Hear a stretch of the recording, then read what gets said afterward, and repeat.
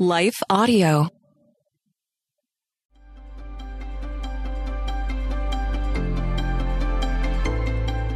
Welcome to Crosswalk, the devotional. We are very glad to have you listening. Today's topic is contentment. We'll be right back after a brief message from our sponsor.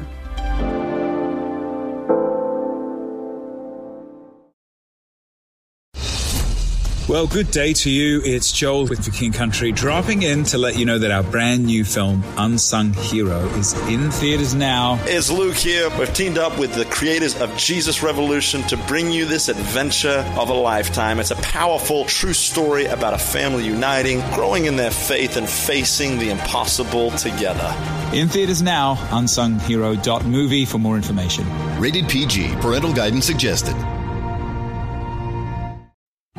What impacts you every day? There is one book that influences almost every aspect of our lives.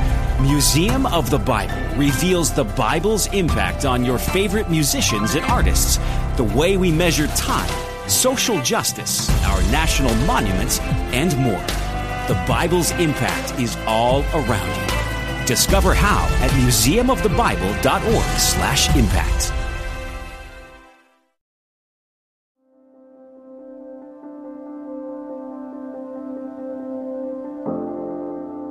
Discontent Default, written and read by Annie Yorty.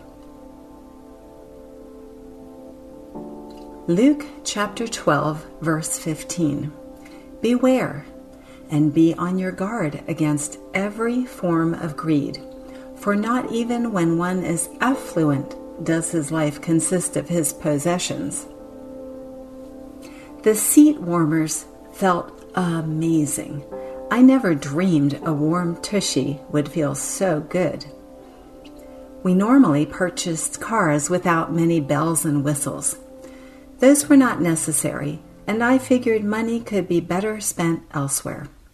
Seat warmers seemed like the ultimate luxury. But that fall, when we unexpectedly found ourselves in the market for a new-to-us car, God provided one with seat warmers. As temperatures began to drop overnight, my morning drives were more comfortable than I had ever thought possible. I reveled in the toasty hug from my seat, even as the heater still blew lukewarm air. It's too bad the steering wheel is so cold. It should be heated too. That complaint popped into my head one morning as I pulled out of my driveway with my rear on fire. It had only been 2 months since I had been driving Essie. Yes, I admit it, I name my cars. Shocked by my own thought, I immediately chided myself. Where did that come from? How quickly you are dissatisfied. Thankfully, the Holy Spirit convicted me of my sin, and I confessed it to God. But my short-lived pleasure in God's good gift reinforced to me the default position of my wayward heart. I am prone to discontent. Jesus warned us of this tendency in the parable of the rich fool found in Luke chapter 12, verses 13 to 21. We usually focus more on our possessions than on critical eternal matters. And what exactly are those things that cause us to slip into grumbling and wanting something more or different? It's easiest to identify discontent with belongings. The perfect home seems run down when compared to our neighbors. Our wardrobe becomes inadequate when we wear the same items repeatedly. The bank account now looks puny when we desire a dream vacation. The parade of advertising we view on media whets our appetite for more and more possessions. But there are also more abstract sources of discontent. Have you ever groaned over your appearance? Too fat or too thin? Wondering why you couldn't be just a few inches taller? Wanting your hair to be straight wishing it had more curls, wishing you just had hair. Does someone else always seem to look better than you? Our world's emphasis on outward appearance often drives these complaints. What about love and relationships? Are you single and longing to find a spouse? If only you had a soulmate, then your life would be complete. Yet married people experience discontent too. Your coworker's wife looks like a model. Couldn't your own wife take a little more care with her appearance? A friend's handy husband always attends to home maintenance and car repair, while yours can barely identify a hammer.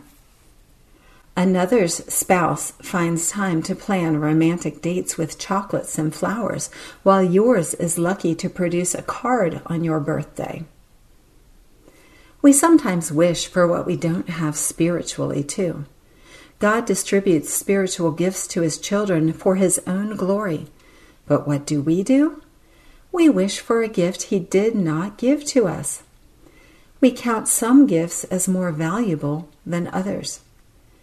The writer of Hebrews also reminds us about contentment, connecting it to God's presence. Make sure that your character is free from the love of money, being content with what you have, for He Himself has said, I will never desert you, nor will I ever abandon you. Hebrews chapter 13, verse 5. He says we should be content because God promises He will always be with us. That is the Father's default position with His children. The more we appreciate the richness of God's presence in our lives, the less discontentment we will experience.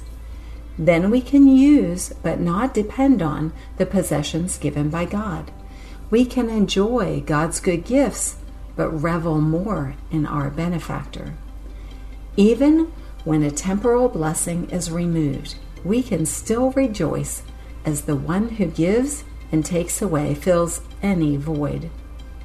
As my warm bottom will testify, more of anything else will never satisfy.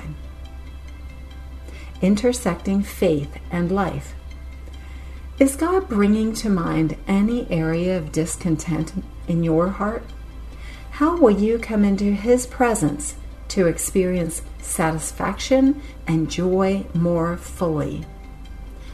For further reading, check out Luke chapter 12, verses 13 to 21. Hey listeners, thanks for joining us for the Crosswalk.com devotional podcast.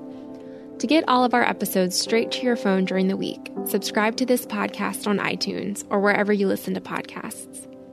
To find more devotional content like this, head over to Crosswalk.com. Often we believe our questions mean we don't have faith, but I believe Jesus loves our questions. Our questions are windows into heaven. I'm Caden Fabrizio, and on the Questions with Caden podcast, we ask and answer one question per episode as relevantly and biblically as possible. Questions about fear, anxiety, depression, addiction, and so much more. Don't worry, your questions, they're not going to scare Jesus, so ask away. Listen and subscribe now at lifeaudio.com or wherever you listen to podcasts.